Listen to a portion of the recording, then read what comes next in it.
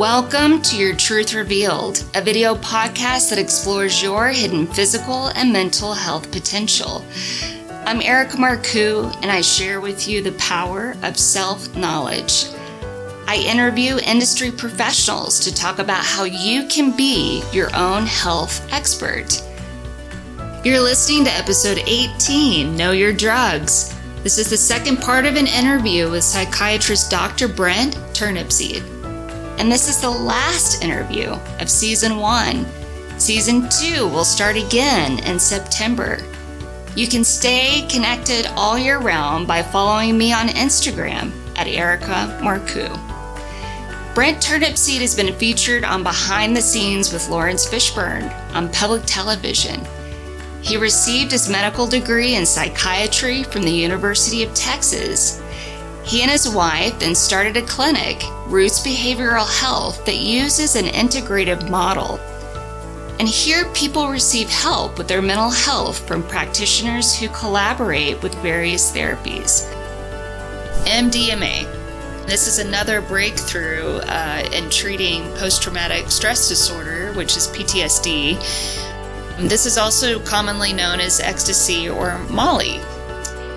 MDMA may represent the first pharmacologic cure in psychiatry, which is huge. Wow. To say that. The cure for PTSD. It could cure PTSD. Listen as we explore supplements and prescription drugs to balance your physical and mental health. And ketamine significantly improves treatment-resistant depression. And going back to what you originally talked about at the beginning of the interview, I could imagine as a practitioner, when you're treating people with depression and not seeing them get better, that this is a big deal for you to be able to provide this kind of treatment for patients.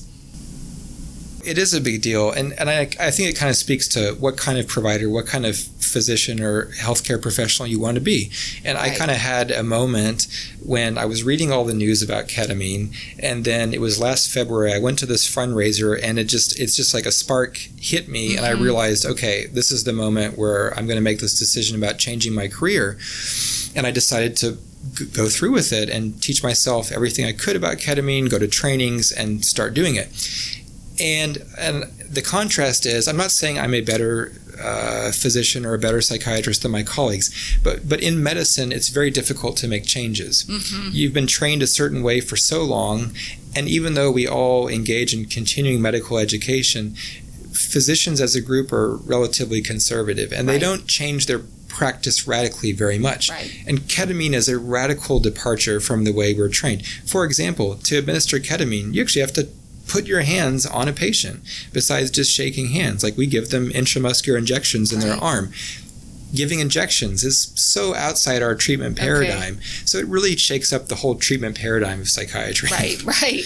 And most people don't know that. I'm trying to clarify this through the podcast, but oftentimes people get doctors, psychiatrists, even therapists or psychologists all confused.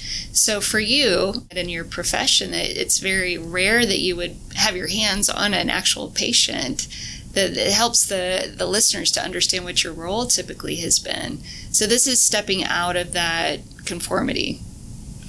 It's true. And I mean, when people do ketamine psychotherapy, which is a whole nother thing we could talk about later if you want, people come in our space, they sit in a recliner, they have a cozy blanket, they have an eye shade because they listen to calming meditative music. Mm-hmm. They sit with me and the therapist who guides them through, we'd call it the journey, through the therapy experience for 2 hours.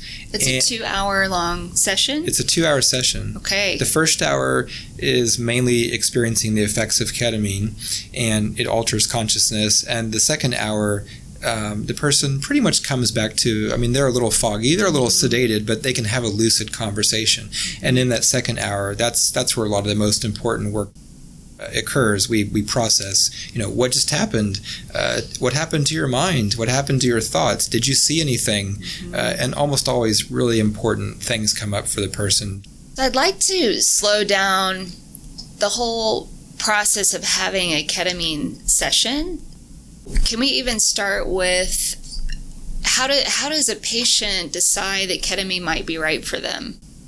It's becoming more common that people realize it's a treatment available primarily for depression. Mm-hmm. And I think if people have been really depressed and struggling for a long time or tried various standard treatments and it hasn't worked, people get desperate and they start doing their own research, their own reading, and they're eager just to find a solution. And so we get a lot of people who are just looking to feel better, and they've tried many treatments or therapies, and so they come to us for an evaluation to determine if they're an appropriate, suitable candidate for ketamine or not. Okay.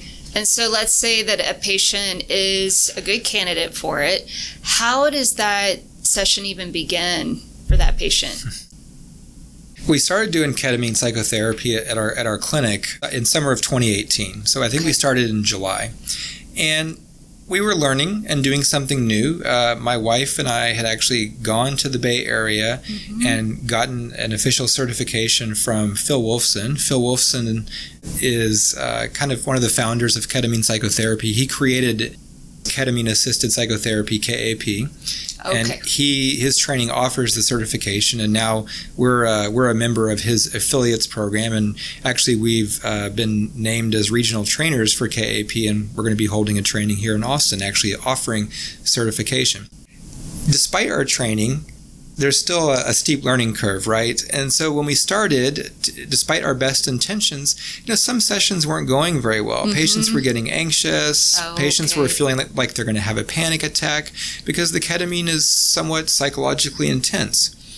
So we kind of went back to the drawing board, consulted with Phil Wolfson and colleagues, and tried to figure out, okay, we're not harming people, but we're not helping them in the way we hope to. Mm-hmm. So what are we not doing right? Mm-hmm. And we realized we needed to pay more attention to these two important concepts in psychedelic psychotherapy, which is called set and setting. Set refers to the mindset of the person having the experience, getting the treatment, and setting is the environment in which you have the treatment or take the substance.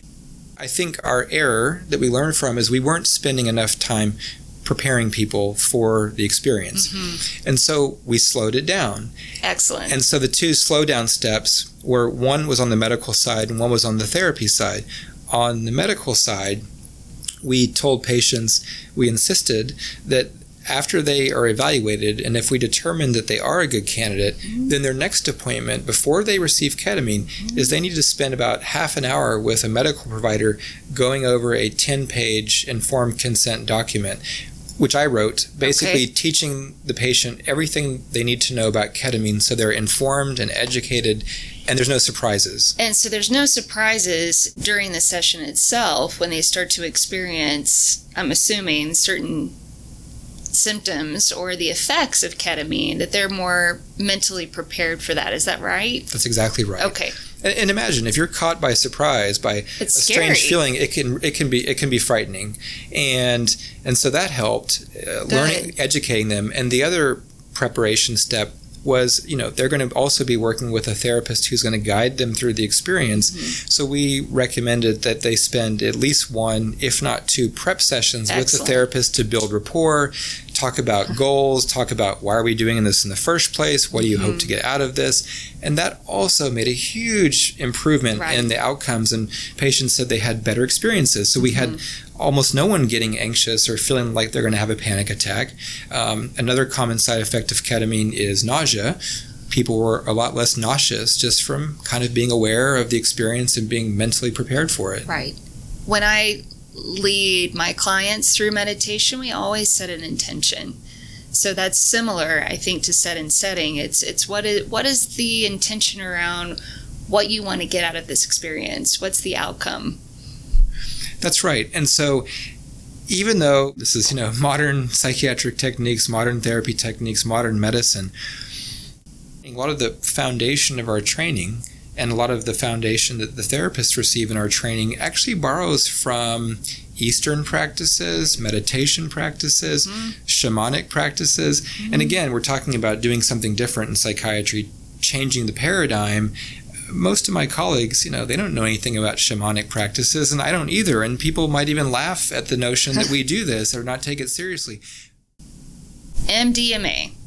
This is another breakthrough in treating post-traumatic stress disorder, which is PTSD. This is also commonly known as ecstasy or Molly. Please tell me more about it. Yeah, so MDMA, it was synthesized close to 100 years ago. It sat shelved by a pharmaceutical company for decades. It was revived in the 1970s and 1980s and used as something which was an adjunct to psychotherapy, kind of like we're doing with ketamine. It was made illegal in 1986. And in 1986, that was the same year that Rick Doblin formed MAPS. MAPS stands for Multidisciplinary Association for Psychedelic Studies. Okay, never heard of that before. MAPS is a very well-funded organization whose goal has been to help legalize MDMA for psychotherapeutic purposes. Wow.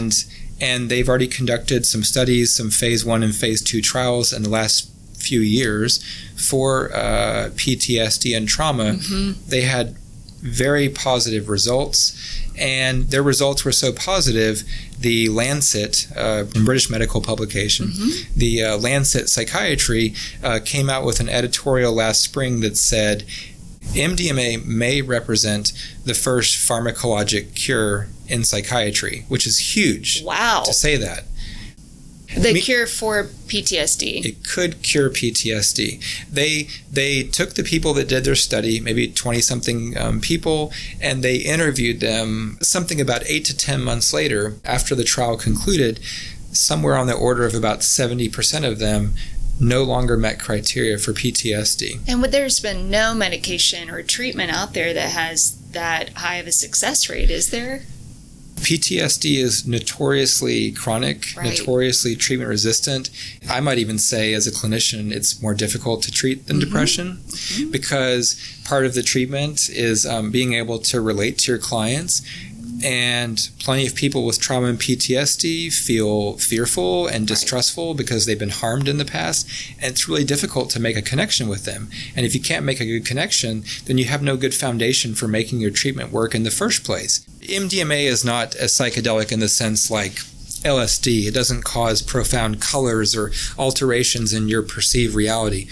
What MDMA does is cause empathy and connection. Really? Yes. So people sitting together taking MDMA are going to feel very connected, very close, very trusting.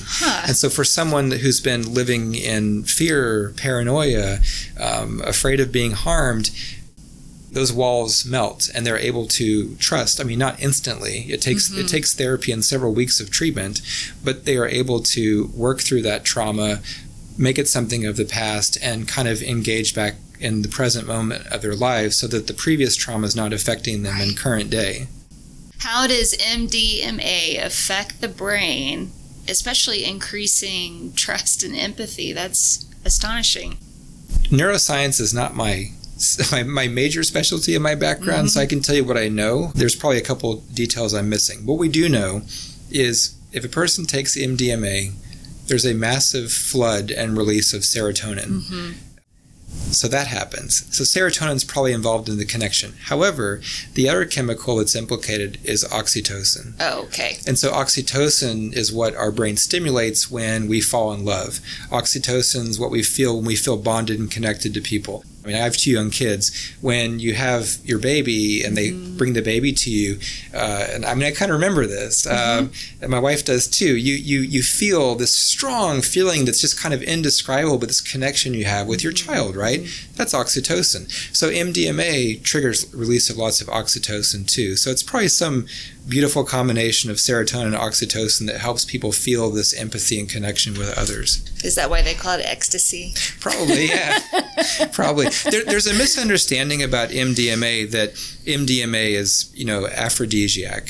MDMA is all about sexuality. And I'm sure some people have found use for that, but it's primarily a connection that's non-sexual for most people. It's a therapy which just helps bring people together. And empathy is the key word, not sexuality. Right. And that empathy, I could assume for that person who has PTSD, that helps them, like you were saying, to bond, to be able to trust the practitioner, and to be able to heal whatever that original trauma was. So while they're taking the drug, are they also revisiting that trauma, or is it just a letting go process, or both? I haven't done the official training. Our clinic is going to be doing the work later on this year. The training that I got was actually in the Bay Area. That's where I got my master's degree, and it was specifically in somatic counseling psychology. A lot of that was about treating people with trauma. It's such a difficult experience trying to connect just verbally. We would actually take the clients into their physical experience of it and help them to release the physical trauma that's actually stuck in the body. It's a huge part of somatic work. Interestingly, kind of coming back to ketamine for a minute, when we did our ketamine training, one of the books that was required reading was this book called The Body Keeps the Score by Bessel van der Kolk. And I know him. He's a psychiatrist, expert on PTSD and trauma. Yes. And so the basic idea is if a person has been, let's say, physically assaulted, and that was their trauma, the idea is that if you've been physically wounded, your body remembers that trauma. Right. And certain things later in life, being touched the wrong way, hearing a certain sound, can re-trigger that trauma in the part of the body that was hurt or assaulted in the past. That's right. And through that somatic experiencing, that's another type of therapy, you can help to release that.